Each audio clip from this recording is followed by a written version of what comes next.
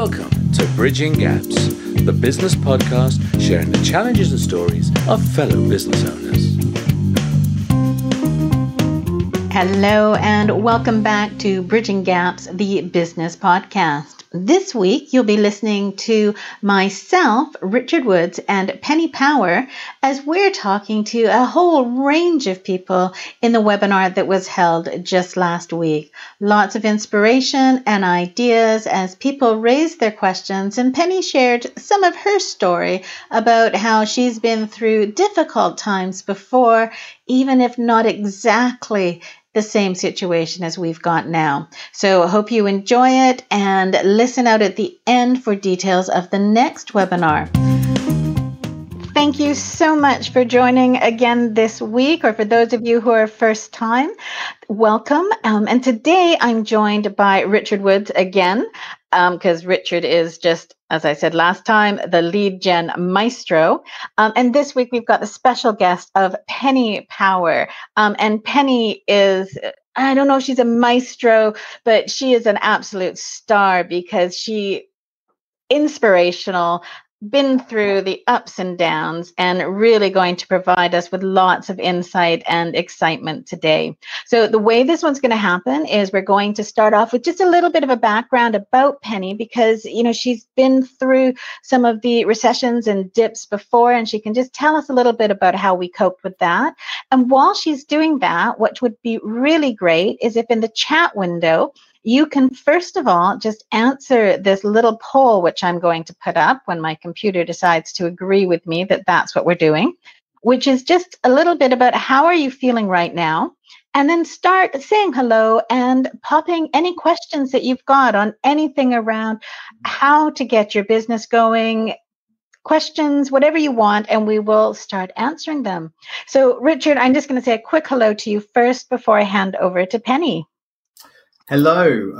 Thank you, everybody, for joining. And I can see that people are kind of putting their feelings of how they're feeling in the poll now, which is really interesting. So I think last week when we actually had that poll, I remember, Deborah, that we were getting a lot more ones and twos, but I can already starting to see a few more sort of fours and a five as well. So it's good. But like I say, thank you, everybody, for inviting me. This is actually a bit of an honor of mine to be on with Penny. She's been a bit an inspiration as I've been growing my business, and there's a few parts to her story that I remember being a punter of her original business, that what I know her for, and I'll let her introduce that. But for me, I'm founder of the Lead Gen Group. I'm all about lead generation, and I'm hoping to answer questions about how you can get onto online today and helping out with getting inquiries for your business. So that's where I'll be in there. But I will hand it back to Deborah to tee up Penny. Oh, thank you, Richard. So Penny, if you would like to go ahead and start, and just for everybody's benefit as well, Penny is the author of Business is Personal and the owner of Business is Personal, and works with people to help them in a mastermind format to really grow their business. So again, really looking forward to having you here, Penny. Thank you. Thank you very much. So would you like me to just sort of do a bit of an introduction on myself? So let me start off by saying my intention for being here. So Richard is someone I've admired from afar, but now has become an expert for us in our mastermind. So really excited that I'm connecting with Richard because I love well, let's face it, there isn't much more important things in life than how to generate a lead. It's what everybody gets stuck with, I think. And so I'm really excited to be here with you. And Deborah, we've been on interviews with each other before. So my intention here is that I am very open and honest about a journey that Thomas and I have been through. That's why I wrote my book. But to a certain extent, I feel like maybe the reasons we've been through so much crap and ups and downs is it's given us an ability to support a lot of people through the uncertainty, the emotions, the traumas. And this isn't me as a psychologist or as a qualified coach. This is me more as an empathetic owner of a business. And so there's no mumbo jumbo in this. This is pure personal experience and how we've managed it. And I think sometimes that helps because there's the empathy of the reality of the emotion that we go through. So Business is Personal, when I wrote that, I wrote that and it launched last year, but it was through a journey that I went through in 2018 of really rebuilding myself from possibly not taking enough care of myself and understanding. I think the way I sum it up is I was mentally strong, but I wasn't mentally fit. And I think there's a big difference between the two things. I think a lot of us are mentally strong. I don't think you can be a business owner or a leader without being mentally strong. But even strong people have huge traumas and challenges. And that's when you discover whether you're mentally fit. And so today I just would love to explore that with people a little bit about how mentally fit you are, how well you look after yourself. And I come from the premise of being able to be in control of your own life. That's the strapline of my book, really. And that's the discovery I made, because I think we can take on all sorts of personas through life of what I should do. And, often that's survival. Often that's now I'm a mother or a father, or now I'm this person or that person. And we have our identity that we create in our life, and then we have our truth. And I think it's at times like this that that gap closes. And the sooner we realize that and start managing ourselves from a point of truth rather than trying to maintain the identity that we have tried to keep, because our identities are changing all the time around how we manage things and people's perceptions of us. And that comes down to personal brand a bit. But this is about inside you. Are you being truthful to yourself? And when I went through that journey myself, I realized that I had created all sorts of values and I suppose drivers in me that weren't necessarily true to me anymore. And I needed to revalue what was really important in my life and whether or not the course I was taking in life was the one that was going to give me greatest happiness. And so I pivoted my life with Thomas quite a lot in terms of our lifestyle, in terms of the type of business we wanted to run, the type of way we wanted to live our lives, the materialism to a certain extent. And I think a lot of people are going to be having to go through that. And I suppose I want to be a beacon of hope around that, because there's no doubt there's going to be a time of change for people. So that's sort of my intention from this lovely opportunity with you guys. I think that's great, and that was one of the reasons when Deborah and I were talking about the next guest, I guess, onto this, and now is such a good time for people to hear that message of being able to pivot, being able to change, being able to kind of take the tsunami that we're all kind of getting thrown at us, and come out of it, not just doing better, but feeling better, and actually knowing that all things are sent to try us, and it's how you kind of handle that and go through that. And you're almost kind of the shining light in that sphere. So I'm actually looking forward to diving almost into that that time where you've been through one of these before at some point as well. So looking forward to that. Thank you. Yeah, I mean, it's I think it's really important when you said the differentiation between doing and feeling. And actually, there's an opportunity here for us all. Once we've stopped putting the fires out, I think at the moment, if I think myself, I'm still rushing back and forward from the well to the house, trying to throw water on a burning house. Yeah, because that house that I was building, and it's different now. There's no doubt about it. Nobody's business is currently the same in terms of cash flow, in terms of its shape. And we can go into panic mode, but I think while I'm throwing the water on this house, there comes to a point at which there's an acceptance about where we are. And actually, to a certain extent, there's almost a relief when the house is just now a simmering wreck of ashes. And we sort of say, I can take a breath now, because I'm now can see this beautiful field over here, and I'm going to build a new house on this place. Or I'm going to add an extension to this house, which is still a bit okay, but I need to change it. But there's a time and place to go into that. And I think if I think about myself, the last 2 weeks, I've literally been breathlessly managing the tactics of my business. Sorry, Deborah, yeah. No, I was going to say, and I think that's, a really valid point, is that everybody at the moment they're in react mode, and there's a huge level of uncertainty because we just don't know what's happening. And I know some of the questions that I've seen come through prior to this were around that. So I don't know if you can talk, Penny, to how do we manage, how do you get past that uncertainty? Especially, I know for some people, it's a real challenge to make a decision when there's no way they can know if it's the right decision. So it'd be great to get your insights. So I'm sure there's a sort of, there's probably some coaching terms around that. So again, I'm coming from my own perspective.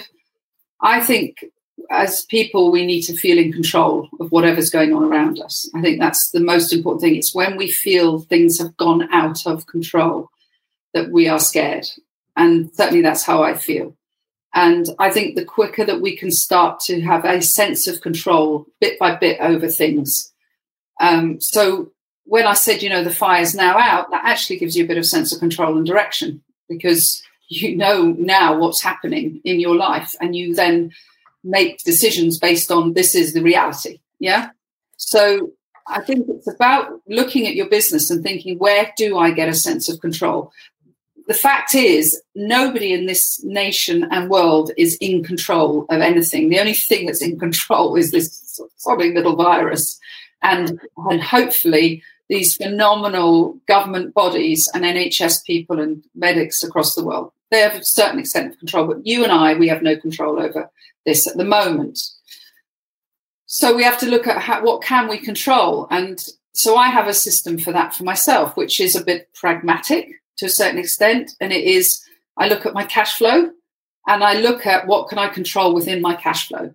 And that means what are the disciplines around my business that I have got some sense of control over. Now, one of the things I think is really critical is that we have a business attitude, even though I call it business is personal, and I'm incredibly emotional about business and incredibly emotional with my clients. In fact, we had a Zoom call this morning and I was crying on it with them because I am an emotional person. However, there's some things that we can't be emotional about, and our numbers are one of those things, and they are the reflection of our business. That's the only true reflection, and we have to get control of that very quickly. Now, I hold contracts with all my clients, and it's then a question of how flexible that can be within that, because there has to be an element of empathy towards them. But first of all, I have to get control over what is the reality of the situation in my business, and are my payments going to be pushed out? Are they going to be spread out? Are some people going to still be able to support the contracts? That's about knowledge, and you put it into a spreadsheet for me. Then I've got a Trello board, which is my project management board. Deborah, do you have one of those? Is that important to you? Several. Yeah. So that is where I start to project manage things, and on a day-by-day basis, start to look at what are my great ideas, what are the content I want to put out, and then I look at what are the firefighting things I still need to do, and what are the creative things I can do, and I schedule it. And I have to schedule the energy that I hold around those things, because your energy will wax and wane, and you manage that. Mm-hmm. So I think that sense of control helps a lot, and it starts to help you grow up a bit as a business person when you start to say, this is practical, this is what I've got to get on with. And then you use your emotions at other times. And it is important to have your emotions. I do think we mustn't be so strong that our emotions don't come out. Yeah. So can I just, and I've just put it up on screen. So Marion has, she hasn't really answered a question, but it kind of builds on this, is that if we haven't reached any kind of equilibrium, so it's difficult to make a plan. And I know you've talked about managing your energy and looking at your cash flow and your figures, but is there anything else that you can say, okay, well, I guess just to build on that, what kind of plan could you put in place? Are there small steps that you can make decisions on a day-to-day basis, or, smaller windows rather than looking to the long term like we normally try and do? Yeah, well, I think we might start throwing this back with Richard, because I know in my mastermind, the big one is, okay, I want to look towards the future now. How am I going to reshape my business? So Richard is going to do more work with us in our mastermind program. And I think it's then about getting excited about the future, getting excited about that new house you're going to build, or that new extension you're going to put on that house. because you can't stay in victim mode. That's one thing that is so critical. There are definitely two types of people that in this scenario, and there are only two. There's the one who stays in victim mode and is angry and fearful and sad and wants the world to go back to the way it was. And then there are the survivors who are saying, okay, I've really accepted it now, and I've done some level of grieving over it. And I think that is critical, because it is a loss. And Thomas and I have been through many of these experiences, many major financial losses, and not just financial also. I mean, some people may have been working on a mountain, building a mountain.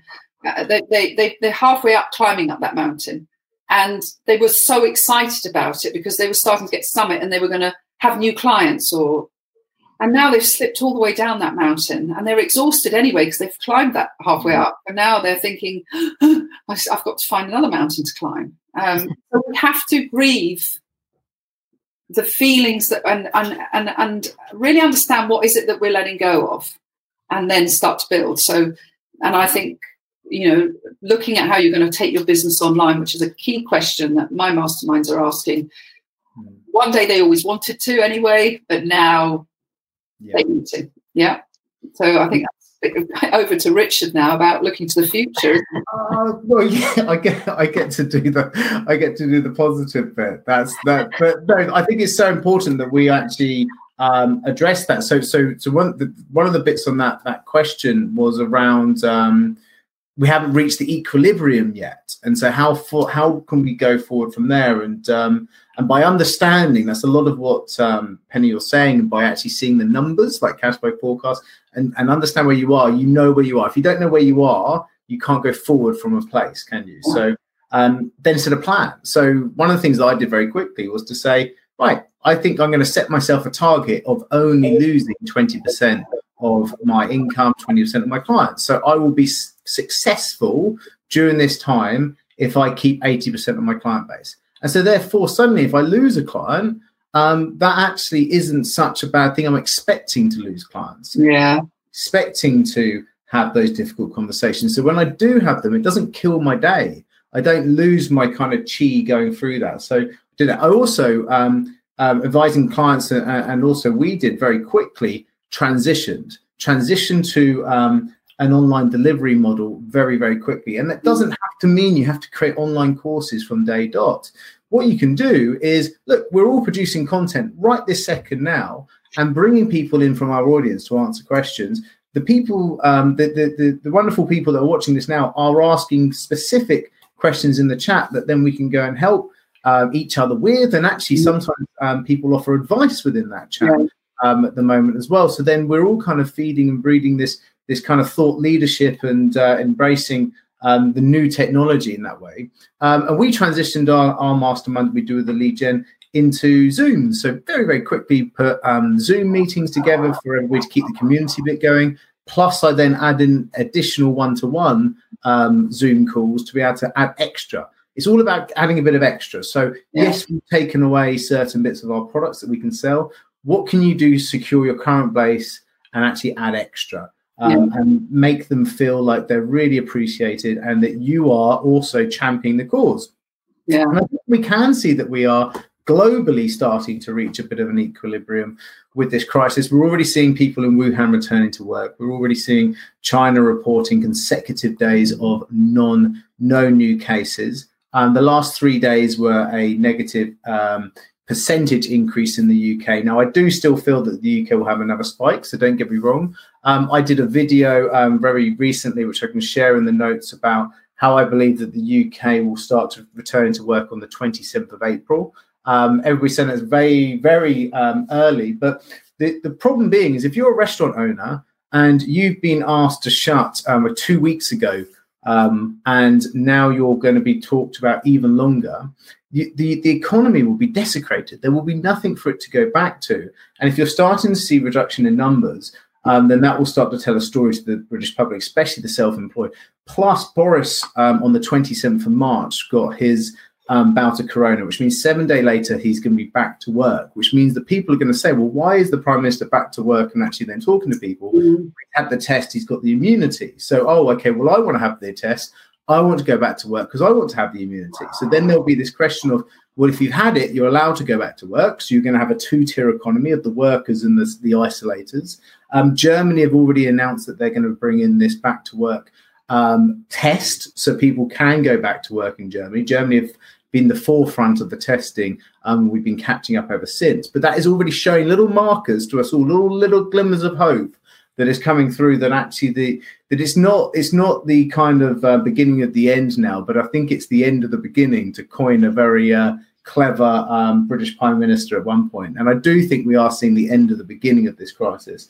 And that will help us to transition through to the next stage of this. So be ready. So when I say the reason why the 27th of March is really important, because what goes down will come up very rapidly. This was not a financial recession. This is not something that's come in. It's a health caused recession. It's a third party thing that's come into the financial markets. So there was ambition in the markets, and the markets will continue to go. There was ambition in the economy. So we are all growing. The UK was doing incredibly well during this time, even despite Brexit. I wrote a book called Brexitpreneurship about how to kind of deal with Brexit because of all the subsequent issues. And actually a lot of the kind of mantra behind that still stands, which is around actually getting your message out, getting to your audience, being targeted to the people that you can make a difference, and going above and beyond in the initial stages of your engagement with them. So be that, give them a truckload of value for free, give them a load of community, get them into community as much as you can. So it's Facebook groups or LinkedIn groups or anything you can do that fosters a community. Something that I know Penny's very, very keen on. And finally, actually personalization. So the more that we can do personalized, now we've got a bit more time on our hands, can you get into people's Zoom feeds and talk to them? Yeah. Massively important. Someone makes me laugh. Gary said 27th of April, which year, please? This year. This year, please, available. And also the reason why the schools were supposed to go back on the 20th of April, they'll probably wait another week after that. The US have already said that they're going to send people back around the 10th to the 14th, despite the problems that they're having there, because they don't value life as much as the economy, which is not the right way of doing it. But it's just, unfortunately, I'm not I'm not going to look at the science of this. I'm just telling you it's an economic reason why the UK will start to return to work around about the 27th of April. That's my personal views. Remember, this is in no way impeaching my other two amazing co-hosts. I'm curious about, Richard, I don't know whether you've been fronting this, but I really know from experiencing 2008 and seeing the incredible surge of support for small business, and suddenly, see, Thomas and I started the Academy in 98, and when we started the Academy in 98, which was for small business, even our friends said to us, why have you started your own business? Can't you get a job? I mean, it was like, or owning your own business was not the thing. And then, unless you were in retail or something like that. And then suddenly, we were pushing this agenda. We had 100,000 members across the world, but still it was all about being employed in large companies. That was the right thing to do. And then suddenly the banking crisis happened. 2008, then you found David Cameron and starting to realise it was the small businesses that were going to rebuild this country, without a doubt. So I feel that there's this ecosystem of small business that we're all in, that we have the responsibility to keep our businesses as strong as possible so that we can bring this economy out. And because of our incredible ability to adapt, but also our determination is phenomenal, and our ability to innovate is incredible. So when people say to me, I'm just going to start giving stuff away for free at the moment, I think, well, wait a minute, you've got to stay strong as a business. You can't be giving away for free, because first of all, you're going to devalue yourself and start to devalue your own self-worth. You're going to change your business model into something that's going to be very hard to pull out of.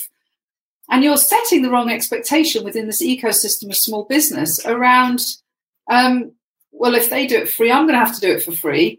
And suddenly we just damage the economy phenomenally. So I don't know what your thoughts. You may have a completely different opinion to me on that.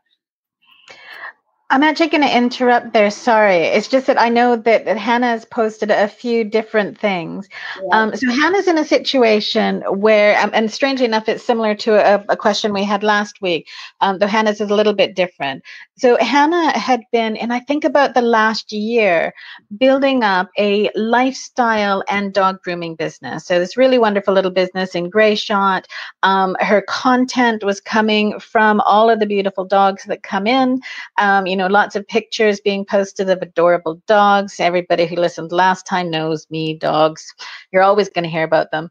But so what she's finding right now is, what does she do? How does she get online? And also, what can she be doing to, I guess, keep that connection up with her customers? Because she had those people who were, checking out Facebook, seeing their dogs, seeing all of the other cute dogs coming in. So any advice, maybe starting with you, Richard, on, what Hannah could be trying to do in this environment? I think one of the big things will from last time will remain the same, which is I think that you need to try and set up some sort of community for the wider dog owning audience. So be that the challenge that we talked about the how do you make your dog roll over challenge, because they're all at home with their dogs and want to roll over. So you could do that in 5 days. And so then at the end of it, they can all upload their videos to a little community group. And then you I have those people within that group and they're all sharing and all kind of loving the community. That was what we talked about last time, which I still think is great. So then say you're going to do that, which is a good idea. How do you then chuck people into that? Facebook ads are ridiculously inexpensive at the moment. So 70% more Facebook usage, but we're seeing about 55% less cost in terms of conversions from Facebook. And the reason behind that is that all the e-commerce people that can't get their deliveries out are actually spending less money online, and they're the majority of paid ad spending. So there's less kind of money being spent on paid ads. There's more audience. It's supply and demand. Less buyers of ads, more audience to actually then click on those ads. It's simple economics. So you can actually pile people in there that way. But also because people are kind of liking and sharing stuff more, your organic reach is going really well. And so by getting people to kind of share your promotions, be it your ebook downloads, if you're in the consulting space, you're putting out an ebook, or you're doing a little 5-day roll over a dog challenge, or if you're an accountant, you want to help people to get through the government legislation on how they can kind of get some of the funding, etc., sharing all that content and getting people out. And then driving them into something that then keeps an asset for you. And that asset is maybe that group that then after this is over, you can go forward and then actually then start selling your products and services into those groups. Yeah, I like that a lot.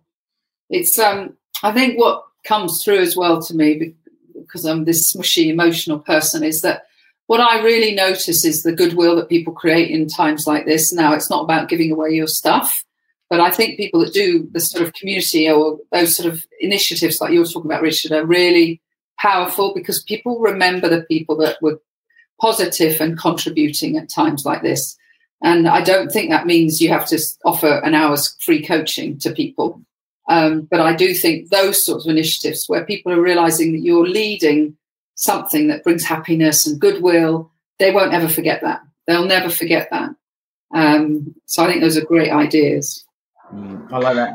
Angus came in the notes there. He said 3 Ps to get through this: positioning, participation, and personalization. And I really like that. So positioning yourself as the thought leader, the sort of guide that's going to help people to get through. Get people to participate in that conversation. Maybe you'll invite them into webinars and stuff like that, that one shows that you're positioning of being a thought leader, but also includes them in that. And then personalization, like answering and saying to people's names and answering their questions, like I'm doing for Angus right now, and actually tailoring content to them, allows you to then kind of go through. So I really like that, Angus. Nice. Yeah, and also think local. I think it's with the internet, everybody thinks global, and they also think everything's got to be perfect before I launch something. But Hannah in Grayshot, she could just start a local Grayshot dog community thing and have maybe 30 people taking part of it that have got dogs, and then it will expand out. It doesn't have to be perfect. It doesn't have to be, it doesn't have to be commercial in the way that you set the business model up to start with. you can just start that straight away. So local is important, I think. Local is going to get more and more important. I mean, Thomas and I know that we want to build from Farnham outwards now, because we want to help our local community get strong again. And if we all do that, then it will all meet up. So go for local as well, I think. Go for local, but also do the bit of a sanity check on what you're doing. So Hannah's just jumped in there and said, I was going to set up an online shop website. But the thing is, if you're going to sell dog collars and leads or stuff like that, if Amazon already stocks it, forget about it, because you're just not going to be able to get the volumes that you want at the margins you're going to want through it. Now, if you're making, genuine Italian leather, hand stitched kind of gold studded dog, whatever it is for the right market, then great. You've created a unique product that's particular to you and people value that within your audience. Then that would work with an online shop. But don't just try and think, I'll grab a load of stuff and start selling online. What you're better off doing, as you say, is to become the thought leader in your area, to become the thought leader of a particular thing, and then sell little mini courses online, or actually then getting people into pre-orders for when this kind of thing's over, sort of selling gift certificates. So if you're a dog washing company, you could send gift certificates for later in the year, or birthday cards which have little doggy birthday cards or whatever, stuff like that. Try and pre-order services for after this issue, May, June onwards. Yeah, I like Angus is right as well when he says that most of our best clients are hidden in plain view. Yeah. That's a good point. Look, there will be people in your database, in your social network that you talk to. And I think doing research at the moment is so important, talking to people. Don't try and invent stuff just because you've got a gut feel about it. You go out and ask and discover what people's needs are, what their pain points are, and what you could deliver best for them to solve those things. Yeah, exactly. One of the things that when so you say, well, some of your best contacts are hidden in plain view, are phone contacts, Twitter and LinkedIn connections that Angus was saying there. So how would you go and reach out to those people? So I'm working with a lot of clients at the moment, putting together kind of like a crisis forum. So it's sort of a weekly Zoom call for their target market to come onto the Zoom call and just discuss how they're all getting on with it. And the view for this is to kind of bundle up enough people into sort of a consistent conversation that when you then say, right, you hear the conversations, you see the people that are struggling the most and the people that kind of would need your help, you then invite them to a one-to-one call, and then you can upsell them on your services afterwards if you're selling consultancy. So having some sort of crisis community and peer-to-peer group, and going out to your LinkedIn connections and then direct messaging them and saying, we'd like to personally invite you to our little crisis forum, our little Zoom call each week, because I know that 5 heads are better than one, and we'd love to be able to help each other. That can be a great way of reaching out. Yeah, I like that. So Emily there, my nail lady, sent me a kit to remove my nails in Zoom. So she's talking earlier about my crisis about my hair. So I'm looking for someone to teach me how to cut my hair virtually. I think that's going to be the big market in about, another few weeks. Suddenly all anybody's going to care about is getting their hair done somehow. I'll have to find a dog groomer that can teach me. Hannah, is this a new service you can offer?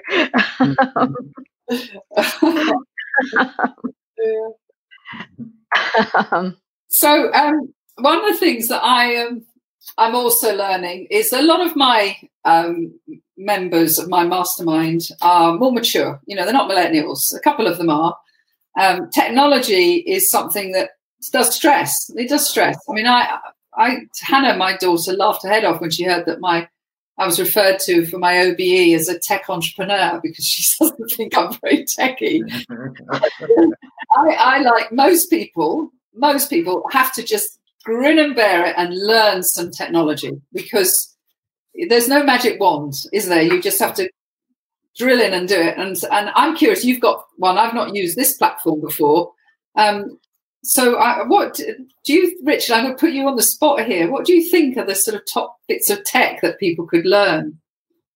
Well, I think that if you are regularly putting out stuff, now's a perfect time to actually really dive into that and take the time to know it. So it's like anything. It's like riding a bike. Once you know how to ride a bike, you never look back. So you know how to use it. So once you know how to use the Facebook ads platform, you will learn it. You'll take ages to be able to do it. But if you're using a different step-by-step guide to be able to do it, you will suddenly go, that's where that button is, and that's where that button is. And before you know it, right. Then testing and measure.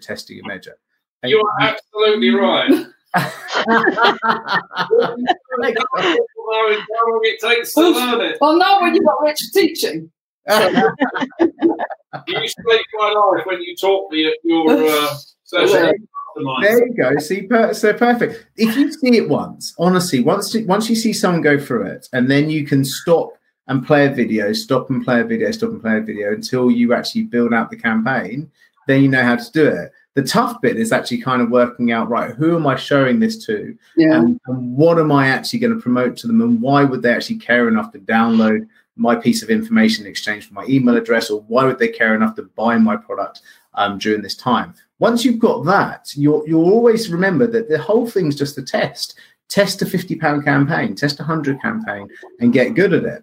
Then think further than that. Think, well, actually, these people are going to need to go back to a landing page. So instead of constantly getting a web developer to design stuff for me, why don't I try and actually get one of these landing page software or these online course software? I'd recommend a Kajabi, for example, if you're doing online courses and landing pages. Or if you wanted something really simple, here's a really simple thing. MailChimp have added in landing page creation tools in there and email marketing tools in there, and it's actually really good. It doesn't do everything because that's not MailChimp's market, but it does enough for you to be running campaigns and landing pages. And you could actually stay and just beaver away within MailChimp and create different campaigns around it. So if you were thinking about, well, how can I go and promote my, new online sort of, course that I'm doing, or my new sort of 5 days to help make your dog roll over thing, well, you can just set up a landing page on MailChimp. You get them to come in, they sign up for it. You then trigger an automation of 5 emails over 5 days. Each day has a little tip.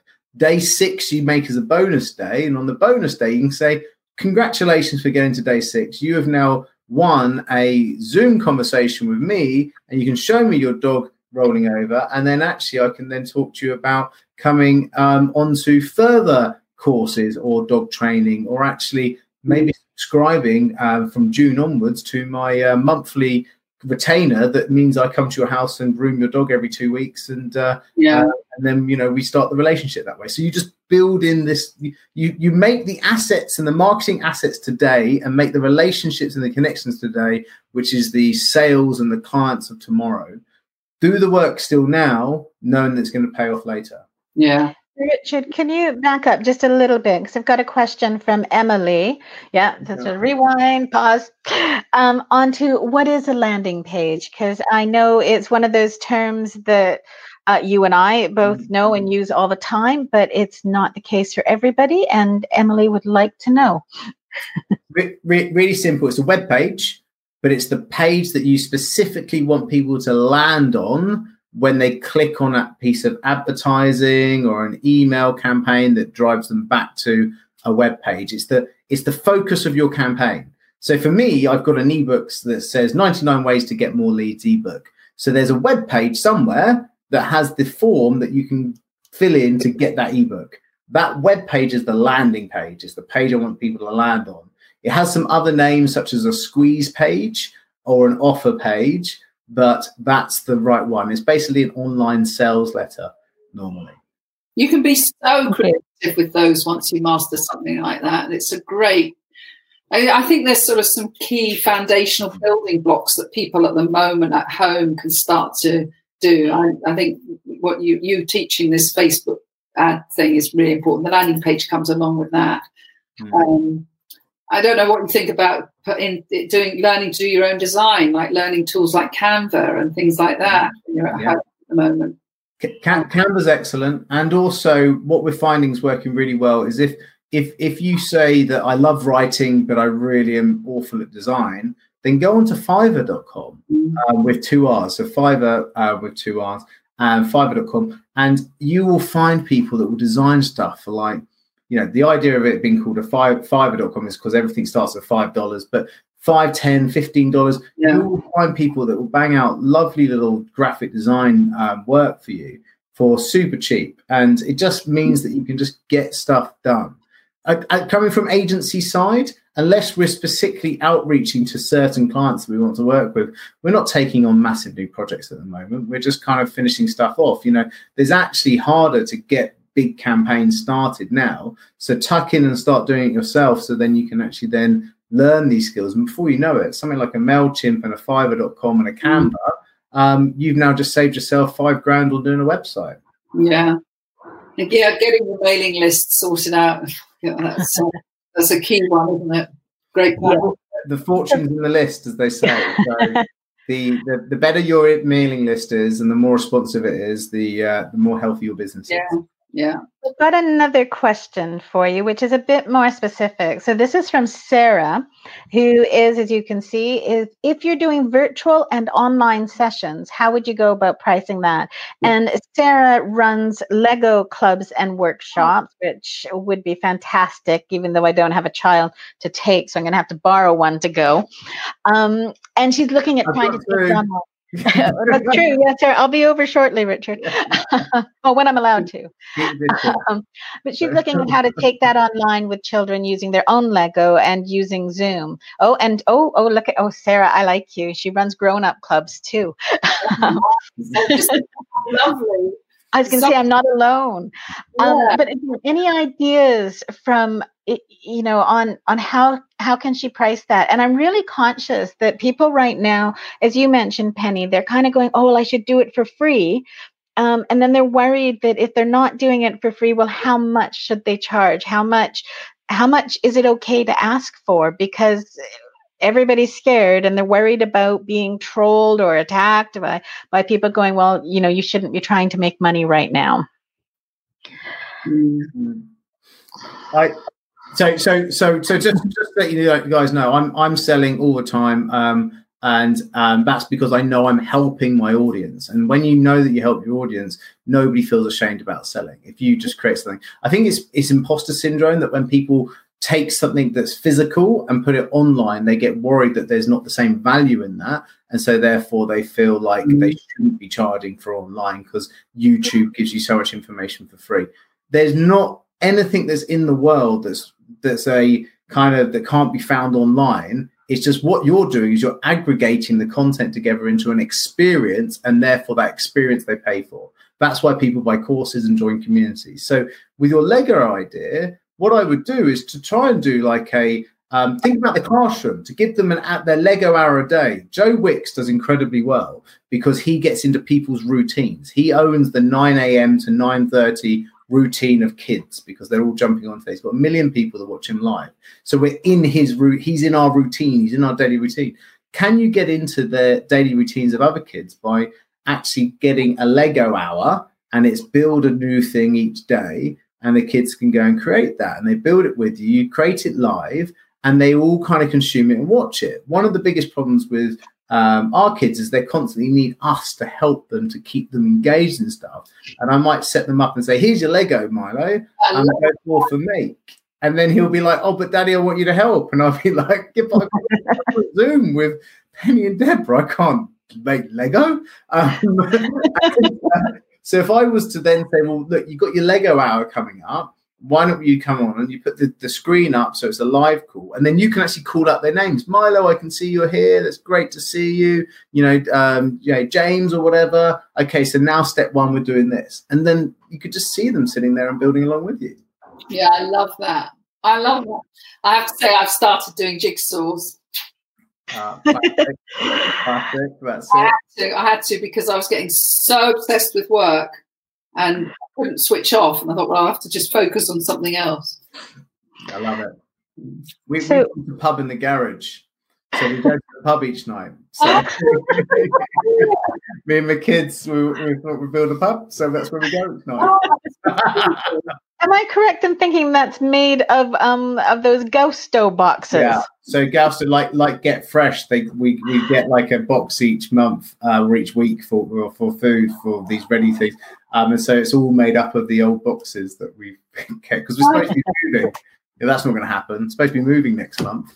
Oh, yeah, I wondered about that. Yeah. Richard, a few people have said, because you've mentioned Fiverr and saving money, but obviously there are designers on the call as well as out there who obviously feel, well, hang on a second, we want them to be coming to us.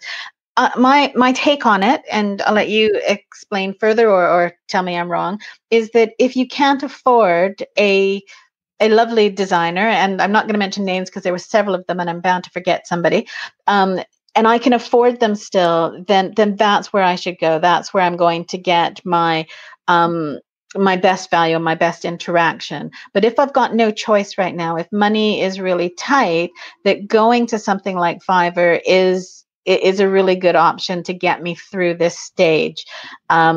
And that is my personal view. That is not me just trying to placate people. I agree with you. Listen, this is how I do it. Just to give it an example. I wanted to get my brand assets right. So, I needed a proper designer to get my brand and build me my brand assets, which they are my stock assets now. So when anybody does anything, when I design a PowerPoint, like anything, it's all around that. But the reason I wanted things like this icon. Can you see every chapter's got a little icon? Mm-hmm. Which I wanted a designer to do that. I needed 12, and they go into all my materials and on my PowerPoints and things. Where I use Canva is when I'm putting a quick social media post together or something like that, where I want to have that fast turnaround. And I've got my brand assets sorted out, but I don't think anything replaces a great designer. Yeah, I think you're right. I think it's actually comes down to a two-part question. So one is, what would you do? And so it's Penny's answer basically. So when you're doing a wholesale changes, use a proper designer. You can just bang out stuff quickly if you're doing sort of social posts, etc. But actually now let's flip that down to designers and say, listen, guys, it's not about other people using these free tools. It's actually you making yourself a real kind of premium aspirational product for people to want to use. Because for me to actually then go and get a designer to do a full redesign with a full corporate branding and highlights and stuff, it's not that I'm thinking that's a cost. It's actually I'm now ready.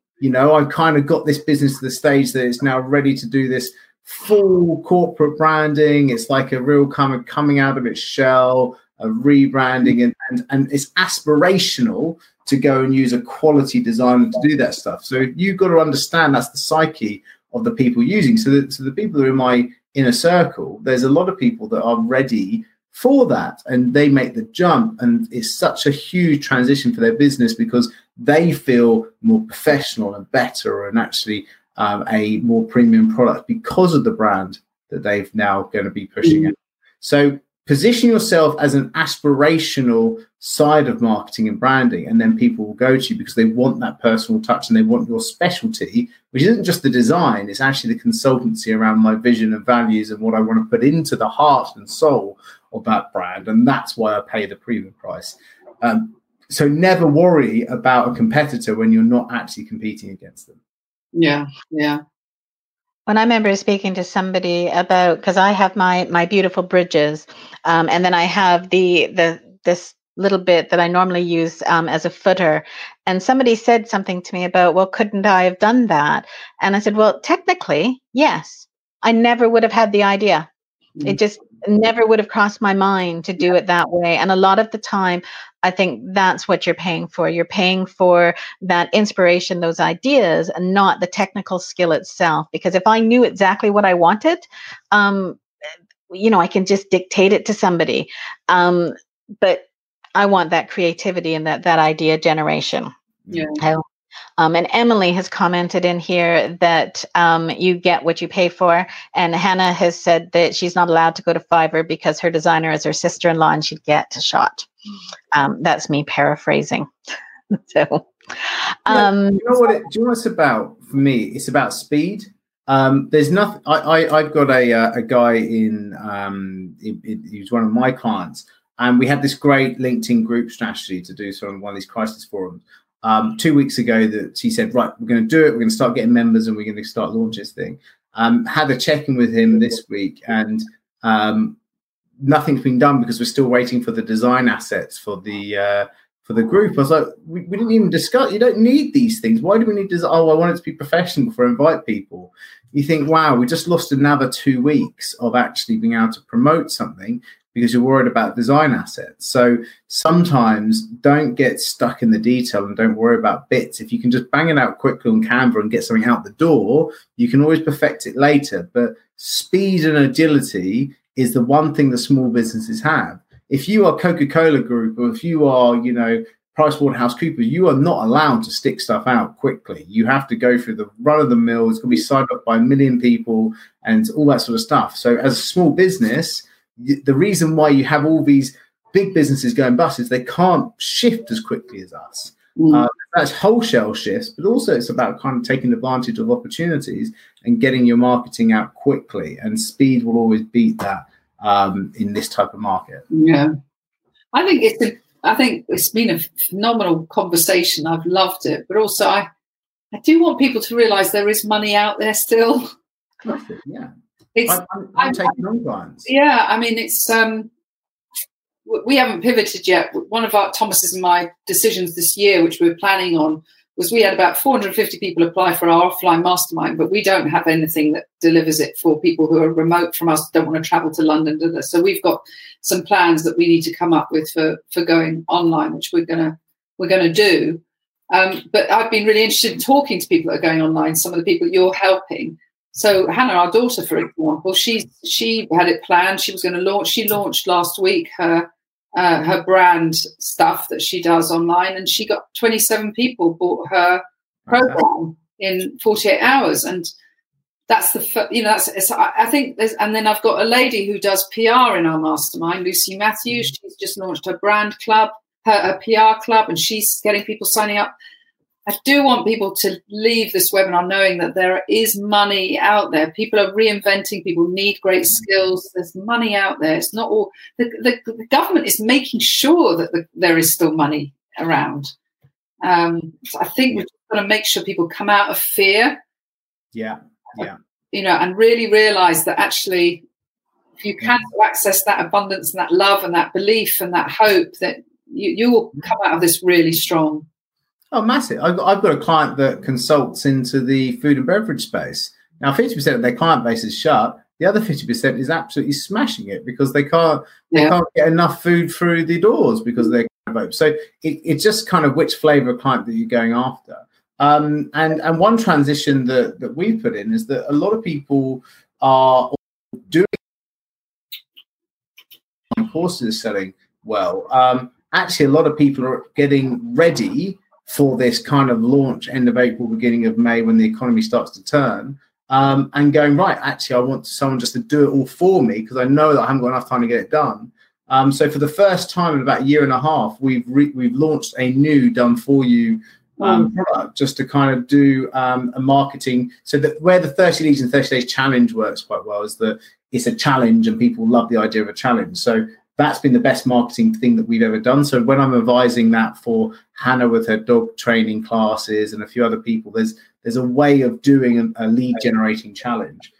So we're selling that as a done for you to actually do a challenge for people to get lead generation in, because we can see that working for so many people. So now's the time for others to do it. So we either show you how to do it through the 30 Leads in 30 Days challenge, or we'll just do it for you. But whatever happens, do something, get yourself an asset out there. Like you were saying, your daughter having this thing online. If that wasn't available, those 27 people would be buying someone else's course. So therefore, she's been able to take that audience and then sell the course, and then probably when this all changes, be able to maybe go on and work with them even more. Yeah, absolutely. Are you going to share that? Because I'm really curious. I want to help my masterminds learn about your done for you. Are you going to share that link? By application only. No, in all honesty, if you suspect that you would be able to put a challenge into your business, maybe a free 5-day challenge. So Deborah's got an amazing challenge that's a podcasting challenge. So how to set up your podcast in 5 days. It's kind of those type of challenges that work incredibly well. Because what they do, the reason, so I'll tell you the reason why this works, and you don't have to use me to do it, but I will give you the information on why you should do it. You create a landing page for people, a web page that promotes a challenge. And the reason why people would want to do it is that you need to put yourself as the authority and show people how to do it. And you need to give them regularity of content so they warm up to you. And then the kicker is on day 6 of the challenge, you make it a bonus day, and then you tell people that they can have a one-to-one with you via a Zoom call. And then that is basically a sales pitch in disguise. And you tell them, how did they get on with that challenge? And they say, oh, I really struggled. I didn't get time, or, whatever it is. Oh, well, why don't I help you do it for you? And then you sell your done for you product. So if you're a graphic designer, it could be, how do you create a logo in 5 days? Day 1, you think of the idea. Day 2, you think of the color palette. Day 3, you do the first design. Day 4, you iterate, get feedback. Day 5, you're done. Day 6, bonus day, you can show your designs to me in a Zoom. Just book in here using Calendly. They book into Calendly. You have the Zoom call. You go, it's an okay logo, but maybe you might want a better logo. And then boom, they go and buy the done for you and before you're there. And so if you do it as a free challenge, when we first did our 30 leads in 30 days challenge back in 2017, it was free, and we got 250 leads a month on average coming through it. So we got more leads than we could do because it was free. So then we put a payment gateway in front of it. So then it became a little bit more manageable and it became a product. So I just want people to do free challenges to warm up their audience and then sell done for you. You have got the most phenomenally creative brain. It's incredible what people throw at you, Richard. Catching stuff. I've got 2 quick questions before we start to wrap up. So one is just a quick question from Rob. Do you think the market will soon be flooded with e-learning? Leaving that up to you guys to decide who's going to answer. Okay, may I? I don't want to. Yeah. Okay. It doesn't matter, because it's only the 100 people that are in your audience that are closest to you. It's the people in Greyshot that care about dog walking classes that are going to buy your course. And how many people do you need to buy your course? You got, like, if I had for every 100 people I get onto my 30 leads in 30 days challenge, I'm able to convert 10 of them into an inner circle. And that's more than I need. You don't need masses. Just be the sum total of your audience only needs to be 100 to 200 people. You get them in, and that's enough to make you retired if you sell the right products to them. That is great, Richard. Thank you. And one more question, which I think this is fairly subjective, but what do you think about the economy? Do you think it's going to spike, go up, and then go into a deep recession, as some people are saying? So your forecast hats need to be on now. Well, there's this great thing that Hannah says to me: be careful how you see the world, because it is like that. I love that. I agree. So, self-fulfilling prophecies. I think we all have to filter to a certain extent, because no doubt about it, there's going to be some phenomenal successes that are going to rise from this. And they won't have even noticed it. And so the first thing I would say is just be careful how you see the world, because it is like that. And I know myself, when this first came out, I got addicted to the television. I got addicted to every piece of communication, and I could have taken myself down with it. I think you've got to surround yourself with the positivity, solution people that can see growth, people that can see opportunity. I can't predict. I have no idea how to predict what's going to happen. What I do know, because I've seen it before, nothing on this scale I know, but then we went down very fast, so I think we can come up very fast. Remember that, is that I know that this is going to be the time that small business is going to be on the lips of all ministers, on funding, on the hype in the country is going to be how do we build entrepreneurship? And if you're someone that serves entrepreneurs, whether you're doing design or online courses or coaching, whatever you do, you're going to get massive amount of business out of that growth that's going to flood the market, because we will be the backbone of this country again. Yeah. Thank you, Penny. That's lovely. Richard, did you want to add anything? Oh, look, I'm always the eternal optimist, and I'm incredibly positive. And do you know what the strange thing about it is that the world that I kind of inhabit seems to be really optimistic and positive. And it's strange what you put out, you get back. And that's what I get. I don't, if anybody's really negative, I just find myself drifting off to something else. So if you're putting out a load of negative stuff, don't expect to have an audience at the end of it. No. I think very true. The decision how you hold your brand now is really critical. It's, your values and your brand and the way you behave and the way you speak now is going to really determine how you come out of this. Thank you both very much. So what I'm going to do, because we're just at the end of our time. So first of all, I'm going to put a second version of the poll up just to see how everybody's feeling now.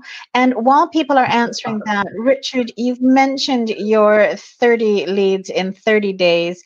And I'm just going to post a link to that into the chat as well in case people are interested. But do you want to just tell us a little bit more about it? I just love the person that put a 1 there. You didn't understand the idea of the second poll. You're supposed to be really positive. We'll find you. I know I said there's going to be a load of people putting 1s in there. Was that me? I don't know. I mean, look, guys. I mean, but one thing that is probably the starting point for me, that if you are interested in things like a step-by-step guide to do Facebook ads, that I'll talk you through every part of that, creating landing pages, I'll talk you through that, and even just understanding who your audience is and how you should actually get your free content out to it. The best place to go and start is the 30 Leads in 30 Days Challenge. And the link that Deborah's put on there is an incredibly great, inexpensive deal on there. It's cheap as chips, guys. The whole point of that is just to put a little bit of skin in the game for you, so you actually do the stuff. And then we have a weekly Zoom where we all jump on and actually have communication with all the challengers to help them through that. And so there is personalization. There's also a private VIP group, which is the community part. And then there's the leadership, which is the step-by-step guide on how you do it. So it gives you the complete section. So jump onto that. And then if you're really interested and want to direct message me, I'll put my email in the comments now if you're interested about it done for you. But you need to be quick because we're only taking on a few more clients on that. That's great, Richard. Thank you very much. And Penny, I know that you have your business health check, which at the moment, I think it's always important, but it feels like it's even more important right now, especially if people are feeling doubtful. Do you want to just talk a little bit about that? And again, I put a link up on screen for everyone. That's lovely. Yeah, we created this. We created it initially as a bit of a diagnostic audit when people joined the mastermind, so that we could then see how they went through. We could test the efficacy of what we were doing and was it working. So we've expanded it out now to everyone. It's 42 questions. It's yes, no. And it looks at 7 areas of you and your business, because business is personal. And then it will send you a 16-page PDF with some hints and tips and thoughts on what you should maybe think about. And I suppose we didn't know when we created that this would be such a good time for people to work on their business. But I think it's going down really well with people. When they take it, they get the option to book a 30-minute Calendly call with us. We can deep dive a bit into it. It'll become obvious when they take it what sort of areas they might want to focus on. And I'm happy to do a bit of a coaching call with them to help them get on the road to planning, really, and prioritizing. That's great, Penny. Thank you very much. And I will just mention about the 5-day podcast challenge, which Richard mentioned a little bit earlier. Basically, if you've been thinking about doing a podcast, now is a really great time. Let's be fair. I think it's always a really great time, but now is really a really great time because there's so many people trying to fill their time, trying to find different ways to consume information as well. And the podcast challenge takes you through all of the steps that you need to get completed so that by the end of it, you've actually launched your podcast onto, well, I keep calling it iTunes, but officially it's Apple Podcasts. They keep telling us that they're getting rid of iTunes. So feel free to just click on the link for that as well. So thank you all very much. But before we say goodbye, let's just have a little look and see. We've got one, as Richard said. And how have we done with the rest of our responses compared to last time? I can see we've got quite a few 4s this time, which is great. Hopefully you're all feeling brighter. Look at that. Okay. Oh, actually, less 5s. Oh, hang on. No, we've got 5s. So there you go. So 3% on the 5s. We've now got 19%. And 55% on 4s and 39% as opposed to 39% last time. So smashing out the park, guys. Look at that. Excellent. Happy days. Very good. Very good. Deborah, share that podcast link with my masterminds because I know a number of them want to do that. That's great. Yeah. So thank you very much. So Penny, really appreciate you joining Richard and I for this one. And Richard, thank you as ever for us both doing this together. Take care, everybody. For hosting it incredibly well. Yeah. Thank you very much. Very well. Yeah. It's nice to be in safe hands with you, Deborah. Oh, thank you. Thank you very much. And this will be going out. You'll get an email from myself and from Richard and possibly from Penny. We're all chatty at the moment. And we'll also be I'll send you out the link to a podcast because I will be using this as a podcast episode as well. And we're running another one next week. And next week, we're going to be joined by Leanna Fricker. And Leanna is somebody who, you know what, within a couple of minutes of hearing from Leanna, you will be smiling because she is just this complete, I can't think of the words. She's just full of energy and full, and you won't be able to do anything but smile. And she's also got some amazing and fantastic ideas. And of course, Richard and I will both be here as well. So thank you all very much and look forward to seeing you next week. Lovely. Welcome, everyone. Bye-bye.